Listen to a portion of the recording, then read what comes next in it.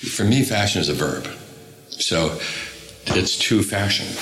You're listening to Wardrobe Crisis with Claire Press. Join me every week as we look at sustainability, ethics, and the business and madness of fashion. Hello again. I've got a provocation for you this week. Why are animals so often left out of the conversation on sustainable and ethical fashion? We always talk about people and planet. I'm about to go to Fiji tonight, actually, to teach a workshop at Fiji Fashion Week, and I'm really excited. And I was doing the slides for it, and I wrote, as usual, on them, people and planet. And then I'm talking about the Sustainable Development Goals and all of this stuff. But why? I do that all the time, but why don't we add animals to that? Yes, we might mention biodiversity, but this idea that people and planet are all that matters and that the others are less important, especially when you consider that so many of fashion's materials are derived from animals. I think that's a problem. My guest this week wants to change it. She also, by the way, wants us to rethink the idea of animals as commodities. They are, she says, someone, not something. Now, if you listened to last week's episode with Robin Lawley, that was also about veganism. It's beautiful. Do listen to that interview and go back and check it out if you haven't already. But it's a very personal story about how and why Robin moved into vegan living. I wanted this week to expand that and look at the context. What are the big issues powering this definite consumer shift we're seeing to cruelty-free and vegan? My guest today is Emma Hakansson, founder of something called Collective Fashion Justice. It's an organisation that puts animals as well as people and planet at the heart of sustainability in fashion. She describes herself as an activist passionate about anti-speciesism, also autonomy and collective liberation. Emma is the author of a book called How Veganism Can Save Us. It's very good. I would encourage you to read it if you're interested in this space. And she's actually got another one coming out later this year. I think it's called Total Ethics in Fashion. And as if that wasn't enough, she was one of the producers of and also appears in the documentary Slay, which came out last year. I just found Emma so impressive.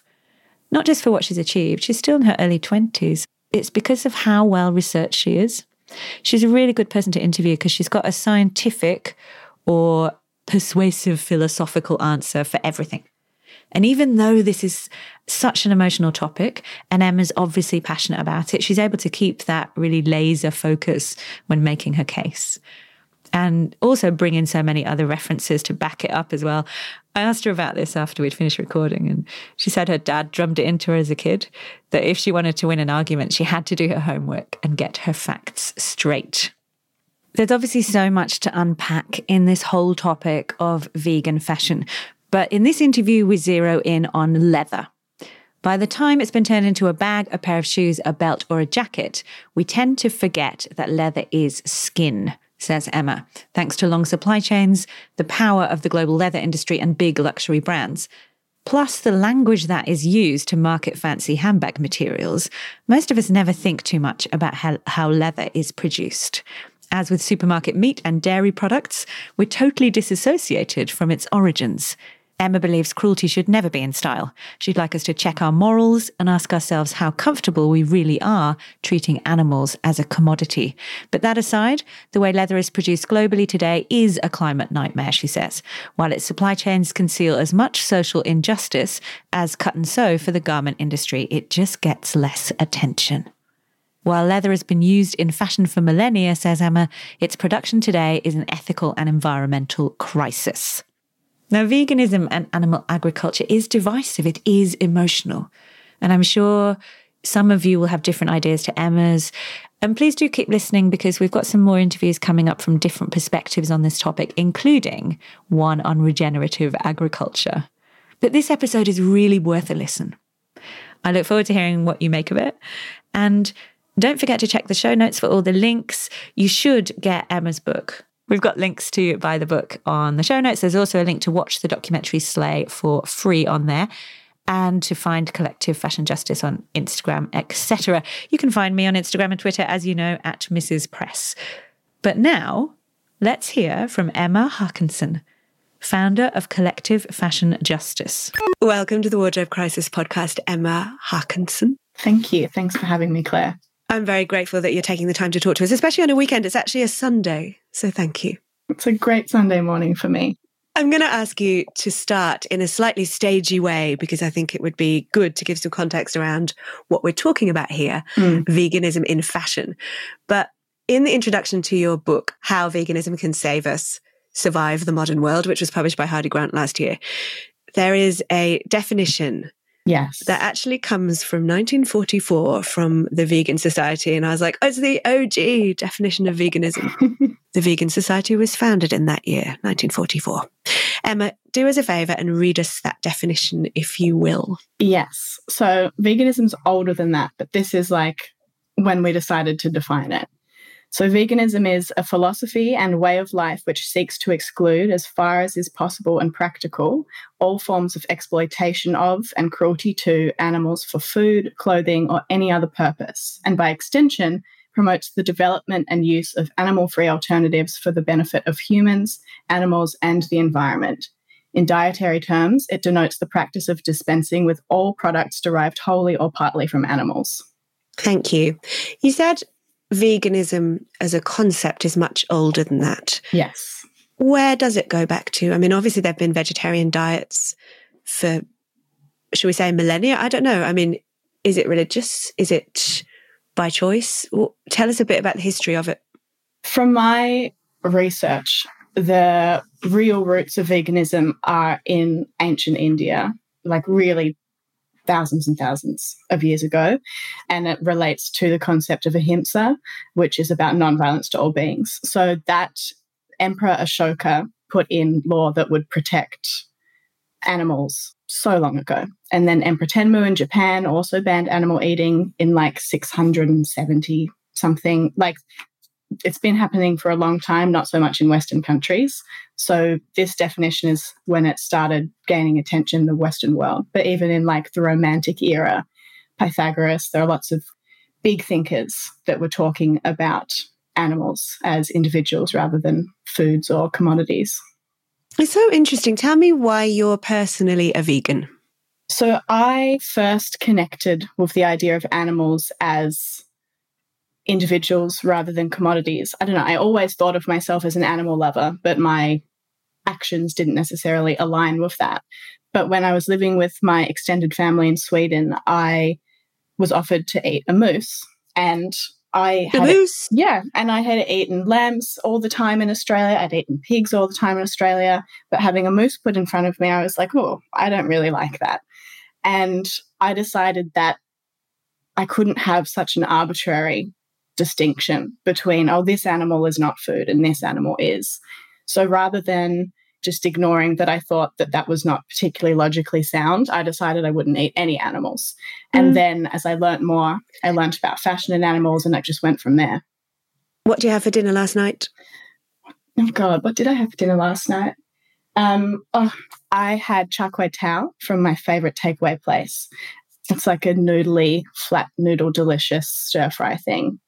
When you said that about the moose, it reminded me of being about 14 and we were in France. I grew up in the UK and I was on holiday with my family and I had a friend there and we were allowed to go and have lunch on our own. And we went to the same cafe every day for a week and flirted with all the hot boys and had a burger. Yeah. And on the last day, I read, as I had read every day, the menu item that we kept ordering. And it was, I want to say cheval. Is that right? Should we Google it? What is that? Cheval was horse. And I was absolutely horrified. And yet, and I remember I was distraught. I could still remember it. I mean, just like, oh my God, I would never choose to eat a horse. To me, that was just absolutely shocking. But I wouldn't have, I had no qualms about eating a cow. So there is something to do with the story that we tell ourselves about what is, it's almost like we're creating this false hierarchy of what's okay and what's not okay, or it's all cruel. So at what point do we decide you couldn't deal with a moose, I couldn't deal with a horse? It's sort of, like you said, it's arbitrary. Well, and they're not just stories we're telling ourselves. It's very much very strong cultural conditioning. You know, we're told constantly that eating animals, wearing animals, using animals is natural, it's normal, it's necessary. but none of those things are actually true. And so I think it's all about shifting that mindset. And it's why someone like Angela Davis, who I feel like I quote constantly, she refers to veganism as a part of a revolutionary perspective. Like if we're talking about collective liberation for everyone being the ultimate goal, and we're saying that race or sexism or, any of these distinctions that we make between individuals and how we try to create hierarchy between us, species is one of those kind of arbitrary boundaries as well. In your book, you define the term speciesism. I've got to say, I'd never heard of it. So speciesism is an ism like any other. It's a form of discrimination and it is based on species. So it's the reason that we make arbitrary justifications between who we consider a friend, like a dog, someone who's worthy of protection, someone who should be exterminated, someone we see as food, someone we see as a shoe. Oh, God. This stuff is quite linked to where we decide to put the pin in the map of our morality. There isn't like a black and white answer because there's so much disagreement and it's so emotional. And I think actually why there's so much disagreement and why it's so emotional is because people convict themselves in these conversations, because there is a part of them kind of hiding away that goes, actually, I do feel really uncomfortable with this. I may not necessarily be ready to grapple with what that means. And that comes out as discomfort. And it was the same for me at a certain point. Like, even when I decided I actually couldn't work as a model anymore because there was simply no way to make money and align with the values of no animals, living wages. Like, it was just impossible. But that's a tough call to just go, I can't do this anymore. Okay. You are, among other things, founder of something called Collective Fashion Justice. It's an organisation that puts animals as well as people and planet at the heart of an ethical fashion industry. What does it seek to do and how? So Collective Fashion Justice exists to create what I call a total ethics fashion system. And so that is one that puts people, our fellow animals, and the planet before profit. I say our fellow because I think it's worth noting that people are just one of many, many magnificent species here. But we basically want our view of responsible fashion to be more holistic and to be collective. We hear about like sustainable fashion, ethical fashion, conscious fashion, cruelty-free fashion. There are so many words, but a lot of them fail to kind of address everything. We see bags that are labelled as ethical, but they're made of cow skin, but the ethical part is referring to the fair wages being paid, which is great. And then we see a bag that's vegan, and so it's labelled as cruelty-free, but maybe the person that made it was exploited. And then there's that, planetary aspect as well. So we're just trying to make it that the ultimate goal for fashion is everyone, literally everyone, and the planet is always considered first. Before we press record, I was asking you if there are others like you, meaning are there other organisations that really put the focus on these things holistically? I haven't really come across other spokespeople in the fashion industry that are doing the kind of broad and linked work that you're doing. And you were humbly and kindly saying, well, probably, I'm not sure, there's me. But actually, I think it's interesting. You're here in Australia. You're in how old? In your 20s? Yeah, 23. 23? Yeah. So you're really young, actually. And you've produced this extraordinary, far-reaching organisation, presumably from your back of your house. Yeah. And now you said that you've been in meetings, for example, with New York senators talking about an upcoming potential fur bill. You're doing all this work globally. You're supporting films. We're going to talk about it in a minute. I feel like you're quite amazing, Emma Hakansson. Thank you. That's very nice. That wasn't really a question, was it? No. No, but it kind of was. Why you now? And why hasn't there been as much focus on these conversations until lately? I think that, I think I came into this at a good time that meant I was able to build bridges between things that are normally not connected because so many other people have done other work. But I think that it's what we're realizing now, the same way that we're starting to go, we actually can't have sustainable fashion without talking about the people who make our clothes. I'm just kind of, again, broadening that circle of compassion and saying, well, actually, if we're saying that individuals' lives is a critical part of sustainability. I'm just saying, well, individuals can't be bound by the human. All right, let's just get this out of the way. For context, what are some of the ways that the fashion industry uses animals? Leather is obvious. What else? So fur is obviously the big one that everyone knows about. There's also skins that we could consider exotic, like from reptiles, kangaroos. There's feathers from ostriches, feathers from birds like ducks. There's cashmere and wool from sheep and goats and other animals. There's all sorts of ways that animals are exploited for materials in fashion. And then there's also, biodiversity impacts of fashion, and that then comes into how wildlife and those animals are impacted as well. Absolutely. What about silk, though? I do know that we talk about vegan silk, but maybe listeners are like, but that doesn't come from an animal. Yeah, so I think that silk can be forgotten as animal-derived in the same way that certain animals themselves can almost be forgotten as animals. So silk is made from silkworms that are still in their cocoons almost all of the time.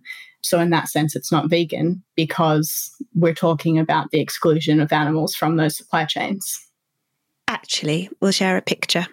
If ever you have seen a close-up shot photograph of the Bombyx mori, the silkworm moth. They're quite cute. My God, they are like fluffy. They are so fluffy and charismatic. It's absurd. They're really cute. Again, that sounds like a silly question or a silly point to make, but I don't think it is. I remember writing about this years ago.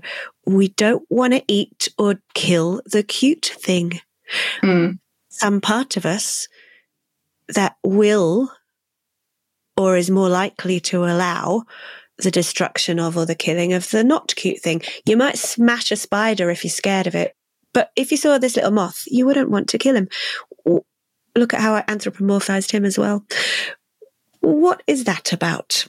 We're back to speciesism, aren't we? That we have these arbitrary ideas about what is killable.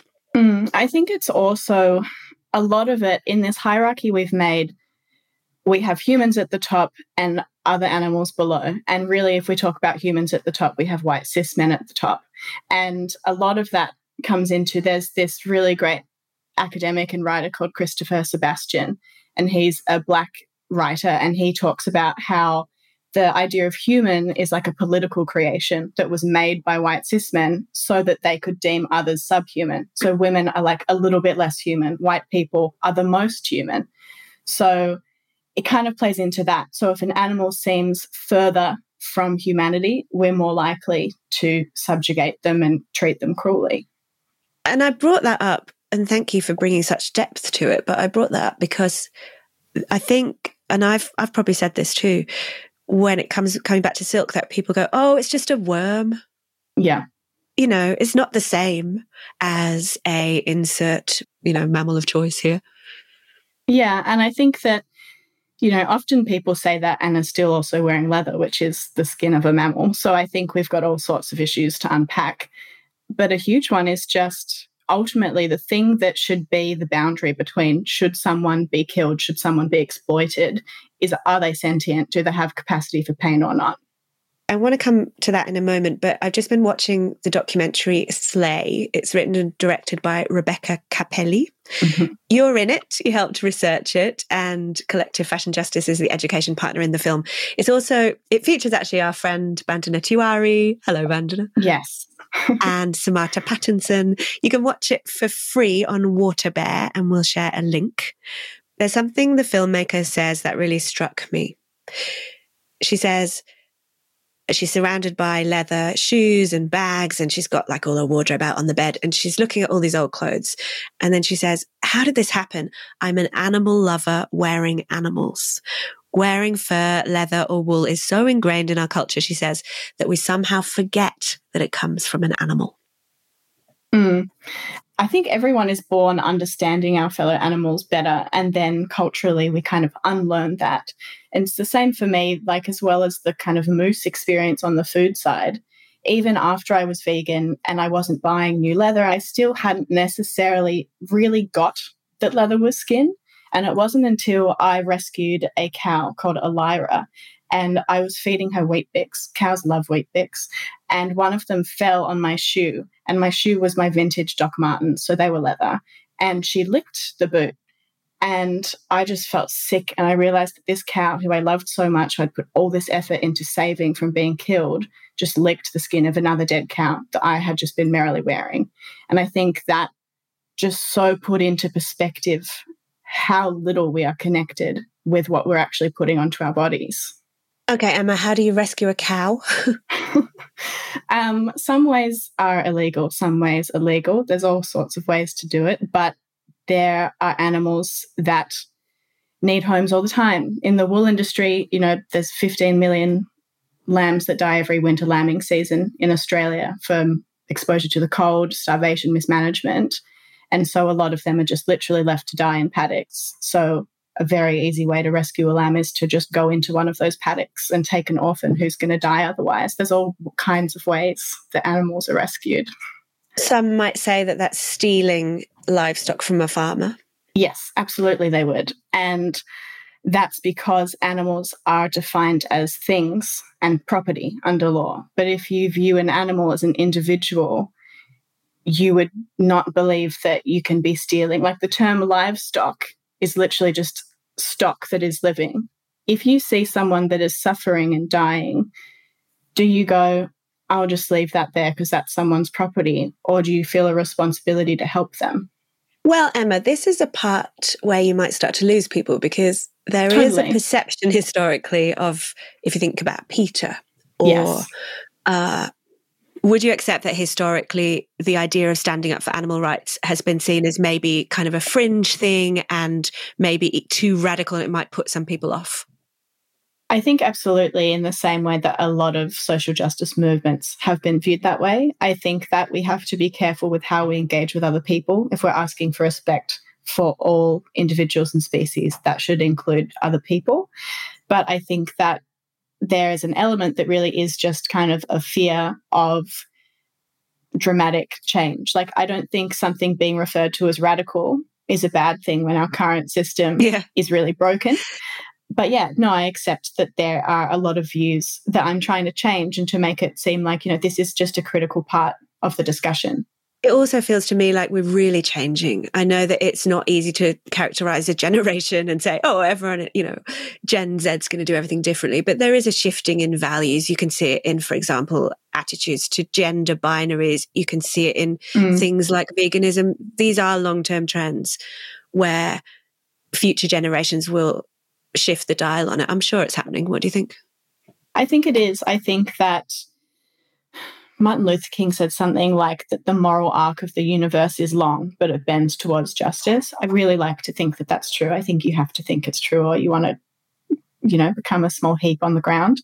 But I do think it's true. You note that cows are sentient. I want to talk about this. I should just say that I am absolutely convinced, and don't know how you could not be, that all animals are sentient beings. If you've ever spent any time with an animal, you know that they're not just, they're intelligent, that they're emotional, they feel pain, they feel fear. My cat can have a whole conversation in a whole language. Yeah. But I think I'm not being glib about that. You can see by looking in an animal's eyes that they feel and they think. Yeah. But talk to me about the scientific evidence for sentience and the process or evolution of this idea of accepting animal sentience. Yeah. So if you look really far back in history, people have not always thought of animals as sentient. Descartes thought that animals were basically flesh automatons. They just looked like they were living. Yeah, he's the origin of a lot of shit, isn't he? He apparently nailed his wife's dog to a chopping board and cut him up for science. But that's kind of how we were thinking about animals. And I think at some point we'll look at how we treat animals now and also realize, wow, what were we doing? And part of that is because we didn't have the kind of scientific understanding of sentience that we do now. So in 2012, which really was very late, the Cambridge Declaration on Consciousness was born, and all these different scientists from all kinds of fields came together and basically just recognized that humans are not unique in possessing what is required for sentience, for consciousness, the capacity to feel and think. And they also noted that you didn't have to have a neocortex in order to feel sentience, to be sentient. So it was a really, like, scientifically, it was a huge thing that happened in 2012. So let's take it as a given that animals feel pain and emotion. There's some absolutely horrible footage of foxes in tiny cages in this documentary, Slay. Mm-hmm. And there's also skins for sale in these Chinese markets that have clearly come from endangered and threatened species. I feel like fur is a really easy one to argue is unconscionable. Mm-hmm. And I'm not the only one to say that, because in recent years we've got quite a lot of headway from, I want to say mainstream society, but just the majority of people are starting to go, gross, fur is not something we want to use or wear. And then in recent years, you've seen a lot of big fashion brands swear off it. So Gucci, Chanel, Versace, Armani, Prada, they've all banned it. Mm-hmm. On your website, you write, certainly most people don't tend to drape foxes around their necks anymore, but a parka with a far less identifiable animal trim made of a coyote's fur is commonplace. A fluffy white fur bobble on a keyring or a beanie can be bought cheaply. We're still using it. Yeah, the fur industry is aware that people are not comfortable with what is happening to produce fur anymore. And so it is relying now on subtlety and of people not necessarily realizing that. There are brands like Fendi that have a history as a furrier that are always going to produce fur, but really the vast majority of luxury brands, vast majority, like, we're moving on. And yet there are still so many millions of animals in cages in the fur industry. And this is why I think legislation is so important to protect people from actually not being able to make decisions that they want to make that align with their values. Even here in Australia, we tested a bunch of products that were sold at a market. Some of them were not labelled at all. Some of them were labelled as faux. Some of them were labelled as one species. And we actually found domestic cat fur. We found all kinds of animals. And it's a huge problem. We are relying on people not understanding how their clothes are made in so many senses to be able to make profit. I feel like we should move on to leather because I think there are so few listeners, I'm sure at least, who are even thinking about, should I wear some fur? You're not going to wear some fur. Fur's finished. I mean, you just said it's still being sold and we know that it is, but I will just say that I spoke about this on the BBC News last year, so I remember the stats. The industry is worth 40-odd billion when I wrote the book Wardrobe Crisis, which was 2015-16, is now worth 20. So it's, okay, that's still a lot of money, but it is halving. It is, I think, all that stuff around closing the mink farms over COVID in Denmark. But maybe that industry is on its knees, let's hope so. But the leather industry is not. By contrast, is growing. CFJ put out a report in 2023 together with 4 Paws about leather's impact on animals. Can we talk about this idea that leather is a byproduct of the meat industry, that it would go to waste if we didn't use the skins? I feel like I hear that always. Yeah, so we unpack this at the start of each of our reports in that series. We have one on people and planetary impacts of leather too. If you look on a really micro scale and you look at like an individual slaughterhouse, individual slaughterhouses report multi-million-dollar losses if skins are not selling. Do they? Yeah, there's like even Meat and Livestock Australia reporting where that's true and where it's even acknowledged that it is potentially due to the rise of alternatives to leather. You know, if you look at something like the Leather and Hide Council of America, they have in their own reporting that if they could make leather more popular and more profitable, they would then raise more cattle so that they could keep up with that demand. So this notion that leather is some kind of like waste reduction initiative is simply not true. There is a lot of money involved in the process of transforming a skin into a tanned hide that is able to be worn. That money is not going to be invested unless money is coming out of it. And while it's true that leather is generally not the primary product, it's a huge amount. In terms of the value. So like if you looked at the value of a carcass. Yes. It would be 10% or something. I've read that somewhere. I don't know. It can really Is that not vary. true? It can really vary. It also is like if you're looking at the dairy industry and you're looking at the bobby calves, the males that are killed, those skins are particularly soft. And so even the RSPCA talks about how they're like almost the most valuable part of that animal. So it changes. But regardless, it's always significant. And at the very least, even if you don't think that it's a huge amount of money, it's still a multi-billion-dollar industry, and you can see it as at least subsidizing meat production. If we choose to divest from the production of leather, we're divesting from slaughterhouses and from the production of cattle for meat and for every other commodified purpose. Do you want to just touch on this way that we use language? It was something in your book I found really interesting. I guess because I'm a writer, I like to think about words, but you were just pointing out that we use this soft language as marketing speak that allows us to separate ourselves from the facts of leather being a skin. Yeah, I think that it's one of the very effective tools in the arsenal of an industry that profits from people not being aware of how things are done. I think if someone looked at a leather supply chain, they saw a cattle farm, they saw the degradation of the land that was caused by cattle, if you could literally see the methane emissions, if you could see a cow's horns being burnt off without any pain relief, if you could look inside a slaughterhouse, if you could look inside a tannery, we wouldn't then see as many people buying leather as they do. So you have to use marketing and clever use of language to kind of ensure people don't consider it further. Do you want to summarize the issues with leather apart from cruelty?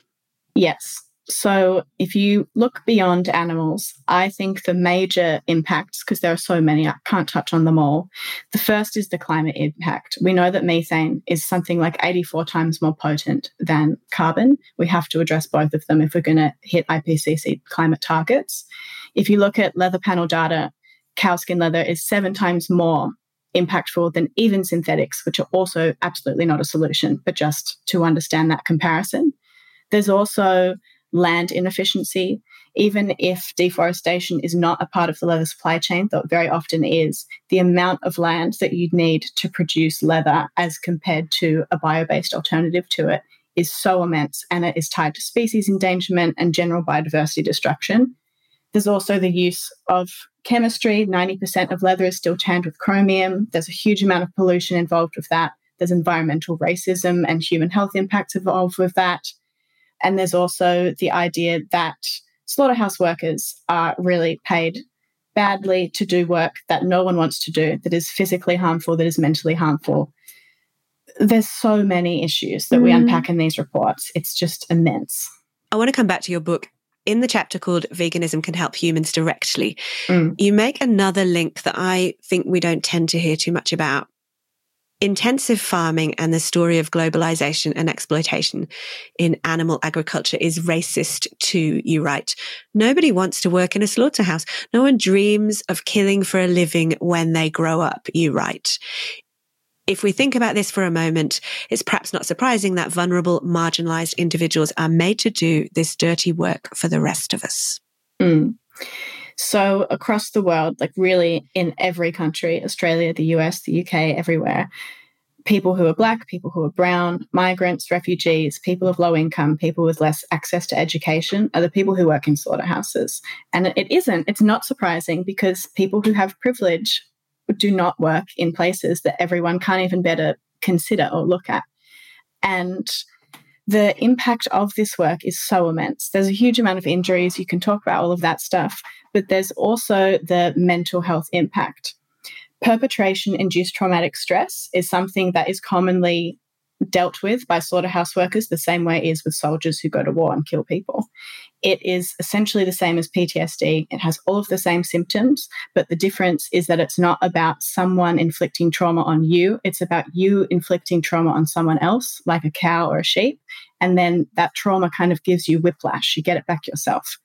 And, think if you went to work every day and you just killed and you killed and you killed, it's going to have a mental impact on you. I met a slaughterhouse worker once, and he told me that he went to bed every night and he had nightmares where he could just hear these animals screaming. And it's not something that you wish for anyone. And it's something that I don't want to pay someone else to do for me. You make the point that there's not transparency or sufficient transparency in the leather supply chain. 2 questions on that. One is, well, first of all, don't we think the Leather Working Group, which is like a trusted stamp that you might look out for when you're buying luxury leather? Are they not doing good work around ensuring that we do have visibility on this stuff? Frankly, no. The Leather Working Group only addresses impacts in the tannery. So there is nothing about slaughterhouses. There is nothing about the farm level. So for people, animals, and planet, that's the majority of the supply chain that is not addressed. And even within tanneries, it's not a proper social audit. You can get the gold standard Leather Working Group certification and not be paying living wages. Okay, thank you. Interesting. We'll share links to all of this. Can you tell us a bit more about what that supply chain might look like, bearing in mind that could be all around the world and fragmented?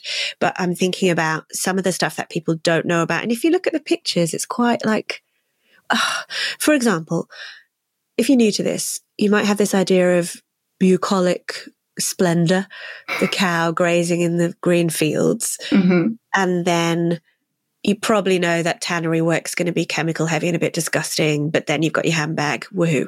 But in between, there are all these other stages that we don't see. I want to talk about feedlots. And then you mentioned some things I'd never heard of: backgrounder farms, direct farms, birthing farms. So there's lots of different parts to the supply chain. Just tell us a bit about what that looks like. So a feedlot is a version of factory farming for animals that would normally be grazing. So they're kept in barren, cleared land, and they're fed grain from troughs. And so, 80% of soy from the Amazon goes to feedlots and factory farms like that. And there are welfare issues with that. There's runoff and eutrophication that comes as a result of all the manure there. And that's actually viewed kind of as the alternative to deforestation for leather, unless we shrink the industry. I would refer listeners, and we'll share a link to the episode we did with Philip Limbury from Compassion and World Farming, where we talk about feedlots. It's actually disgusting. Once you've seen those pictures, you will be absolutely ropeable. It's just not right. It's incredibly cruel. You've got these animals in very small concrete floor pens, barns. And recently in Texas, we're recording this just after a massive barn fire happened that killed 18,000 head of cattle. I mean, why are there 18,000 cattle in a barn anyway? Well, that's the cost of viewing animals as commodities and the scale at which we do so.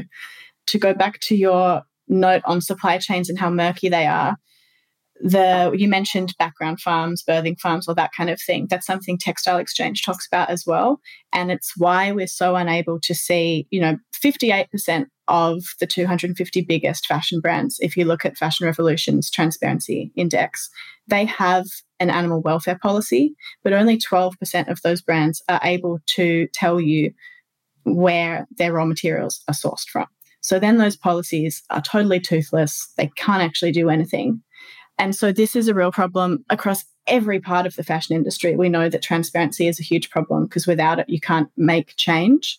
But in terms of cattle and leather, it's a huge problem. People don't know that made in Italy labels on leather might mean that just the finishing part of tanneries are completed in Italy. We might be having other parts of the tannery process in another country, animals slaughtered somewhere else, animals raised somewhere else. There's very little understanding of what's really going on in leather. The other thing I wanted to pick up was the environmental impact. So you've shared some stats there, and we'll share the report link so people can read it in depth. But I was saying to you, Emma, before that part of me takes issue with some of these stats because of the question around what our methodology is versus synthetics, for example, and leather. Are you taking into account end of life? Yeah. Because what about microplastics? And you know what I'm saying. Yeah, a really good question. It'd be worth noting that collective fashion justice, our view is that just as we need to move beyond animal-derived materials, we have to move beyond the use of fossil fuels for materials as well. The data that I referred to before, where I compared synthetics and leather and their climate impact, that's from Leather Panel, and they actually use cradle-to-gate impact for leather. They look at that, and then they compare it with the whole-of-life impacts for synthetics. So that's actually not an even comparison, but that's fine. So they assume that the synthetic leather is incinerated at the end of life. And so those emissions are involved as well. And even with that unequal comparison, synthetics are 7 times less climate impactful. Really? Yeah. And so we need to be moving to bio-based alternatives, recycled alternatives, absolutely. But the impact is really significant. We know also that I think the biggest thing for me, as well as the climate aspect that I've talked about, is half of habitable land is agricultural land, and 77% of that is used for animal agriculture, grazing, but also feed that is going to those animals. That means that if we had a global shift to a plant-based system that had bio-based materials, recycled materials, we could use 75% less land for agriculture, and that could save 3 billion hectares worth of land. And the crazy part for me is we talk about like regenerative agriculture, and some people think regenerative leather or wool is an answer. But the regeneration that I'm really interested in is if we made that land shift, those 3 billion hectares that could be rewilded, in doing that, we could sequester 99 to 163% of our carbon budget to 1.5 degrees. So we could really regenerate land and help to solve the climate crisis in making this shift, while also shifting beyond fossil fuels, which we have to do. So why do you think that we haven't made that transition? Leather is still growing every year. I know there's more interest in alternative materials, but the uptake hasn't been there yet, right? Yeah. I mean, we could ask the same question, why are 69% of materials synthetic? Why do we still have so much polyester? We're not very good at changing. I think we need a little bit more time. And I think a lot of that is because there's a huge battle of misinformation. And just as big oil has very good lobbying skills, so does big ag, and they actually work together a lot of the time. So we have to combat that, and that's taking time. Would you be happy with incremental change? This is a personal question. Do you really think that people can stop eating meat tomorrow or within your lifetime? And I pulled out a stat, which is Americans alone eat 50 billion burgers, meat burgers. By the way, the meat lobbies tried to stop vegetarian burgers using the word burger. But anyway, 50 billion burgers, beef burgers a year. So we're not going to switch off meat consumption tomorrow or leather production. Would Emma be happy with less leather and less meat? Or do you feel like we need to be a lot more radical than that? I mean, I'm going to take what I can get, for sure. But what's our blue sky vision? And Angela Davis, quoting her again, it just keeps happening.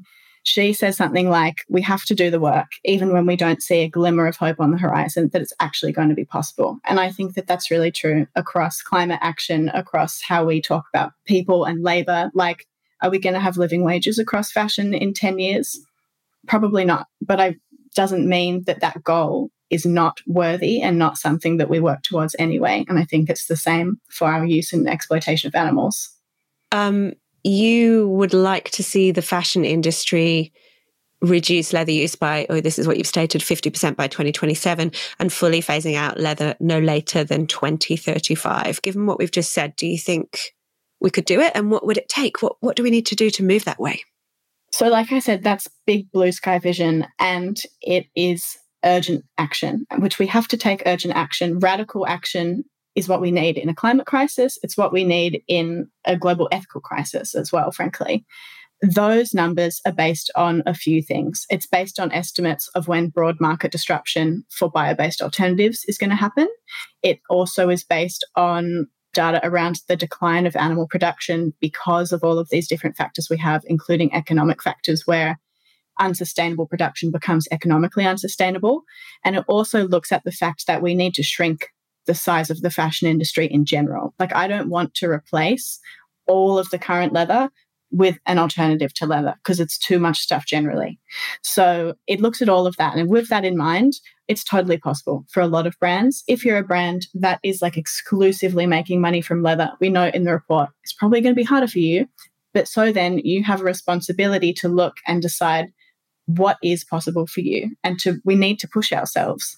It's not a time to sit around and and we need to take action now. People say, I just love my leather boots.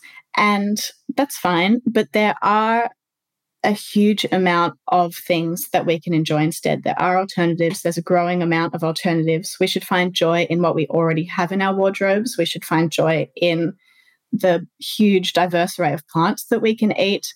And I think also whatever comfort you get from consuming animals in whatever way, I think you find more comfort in actually living in alignment with the values that we hold. There's always going to be a bit of discomfort in not doing that. So if we decide what we accept, like if you can't go and kill a cow yourself, should you be wearing them? Should you be eating them? I think that's kind of the question we ask.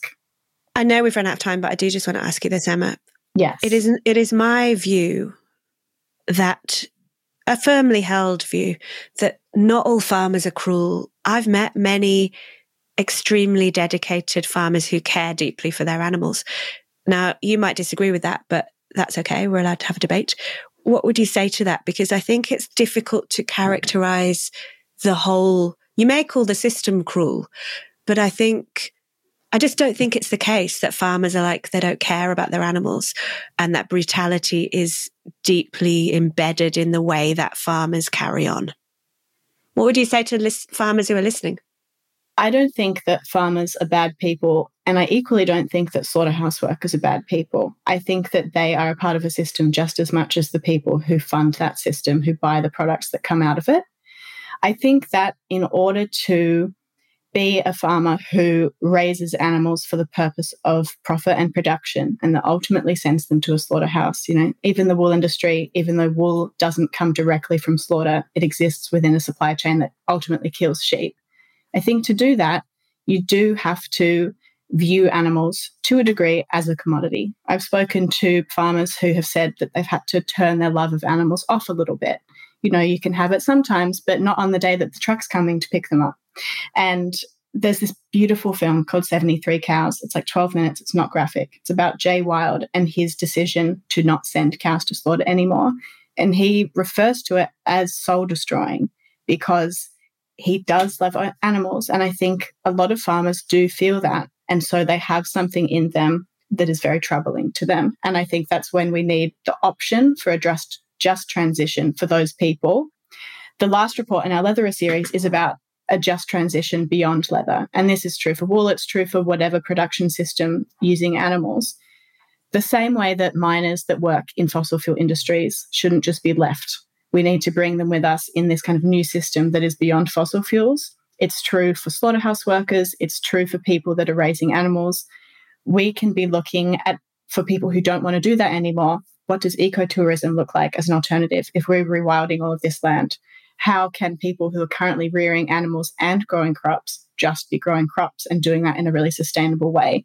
There's a lot of ways that we can be using the subsidies that currently fund cruelty and destruction and use them to create this better world that all of us are a part of.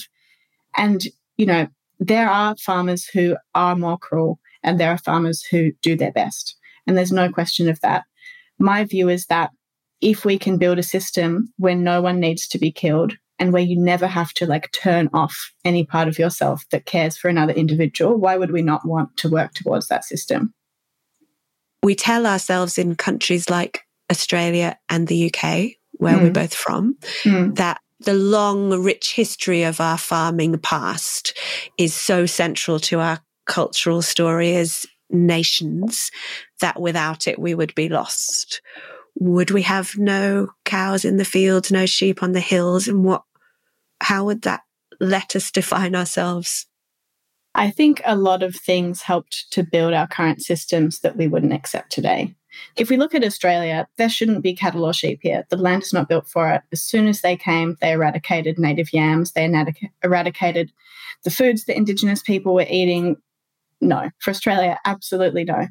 Are you basically saying sit with the discomfort because actually your story is only one thread and it's a short thread actually if you look back? Yeah, Australia as a colonial project is not an old country.